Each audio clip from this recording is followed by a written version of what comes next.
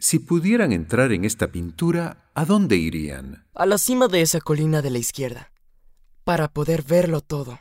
Tendrías calor. ¿Cómo lo sabes? Hace mucho sol. Esas nubes tampoco ayudan mucho. No son más que unas pompas de algodón flotando en el cielo. El sol brilla sobre ese camino de tierra que va hacia el pueblo. Parece que el pueblo está en el campo.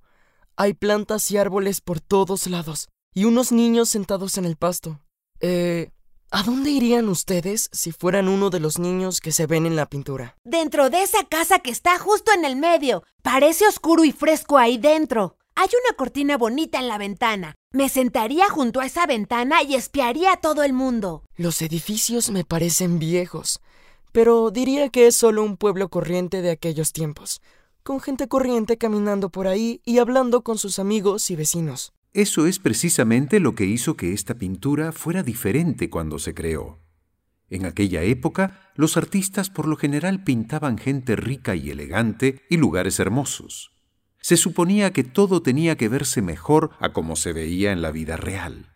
Esta pintura era diferente porque el artista decidió pintar el mundo cotidiano en lugar de lo que se esperaba. Me pregunto por qué.